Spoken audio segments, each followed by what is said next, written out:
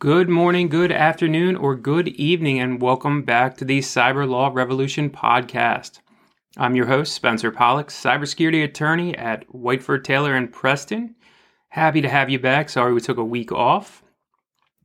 As always, keep those questions, comments, calls coming, especially in this environment right now with the cyber war going on at full-fledged.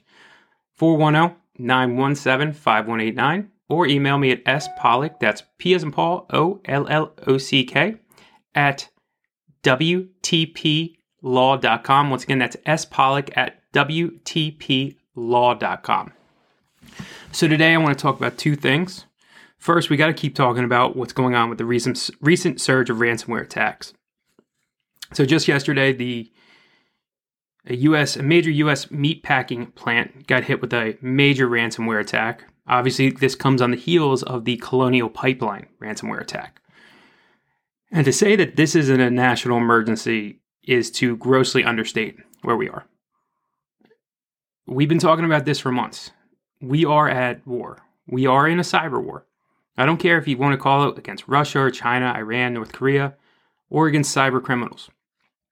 Whoever it is launching full-scale attacks on our infrastructure, on our private organizations, on our companies, our schools, our banks. It doesn't matter. And this is a huge issue. And once again, we've been talking about it for months. Other people in this industry have been raising red flags and screaming for help for a long time. And unfortunately, we just haven't been paying attention. The government has been paying attention somewhat, but in my opinion, not enough. And I don't think our response has been sufficient.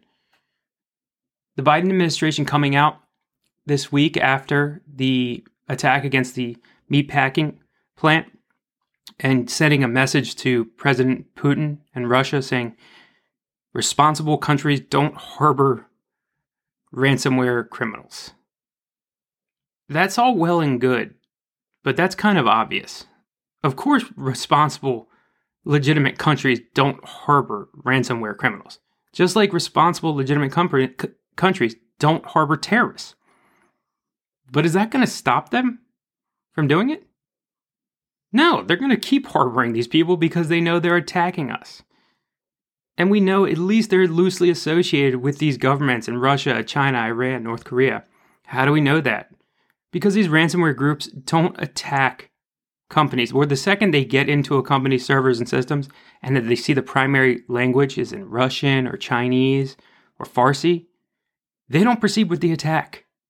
Well, they don't stop when they see that the company's language is in English. They move forward. We need to take a much harder line stance here. Our government needs to come out very forcefully about this. And I'm sure we're launching a covert attacks back, but maybe it's time to publicize some of these things. We need to dedicate more resources towards this. Our FBI is overstretched trying to keep up with this. And the agents there are doing an admirable job. But there's not enough of them. And the technology they have is lagging behind. We need to pour more money and resources into combating these threats. If we don't, this is going to continue to get worse. A pipeline? A meatpacking plant? What's next? Our energy grid? Water processing plants? Nuclear facilities? I'm not sensationalizing this. This is all possible. And this is something we need to be concerned about and take care of. And I saw in the news last night, a person from a government regulator was talking about how this doesn't just impact large organizations or the government. Small to mid-sized businesses are especially vulnerable. Small to mid-sized businesses need to recognize the threats that they're facing. If you are an owner or a decision maker or in the C-suite of a small to mid-sized business, recognize that you are low-hanging fruit. I don't mean that offensively. You are a much easier target than Marriott, than the Department of Treasury, than the Pentagon. You have less resources and you are more vulnerable. How to combat that? Incident response plans. Engaging external legal and cybersecurity experts to help boost your infrastructure. This can't just be your local attorney or general counsel or your IT managed service provider, they're all very important. They serve very vital roles, but they wear millions of hats. You need specialized individuals to come in and help you with this. And if these news events aren't scaring you and getting you to that point, I don't know what will.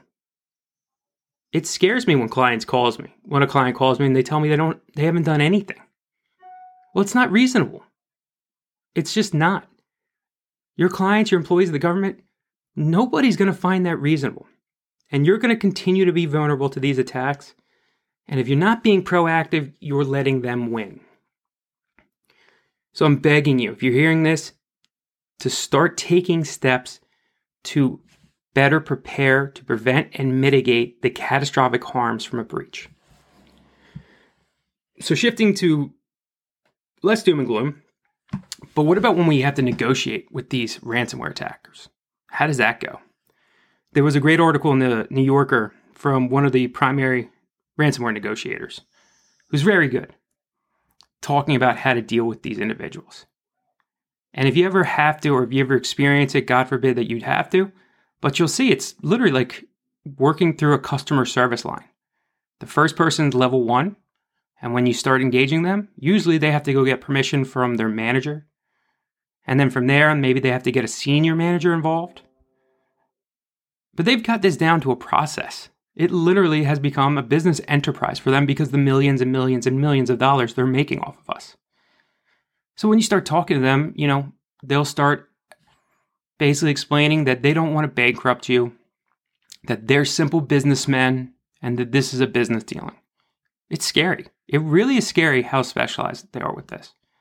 But make sure if you are ever in this position that you're engaging the right parties to handle negotiations.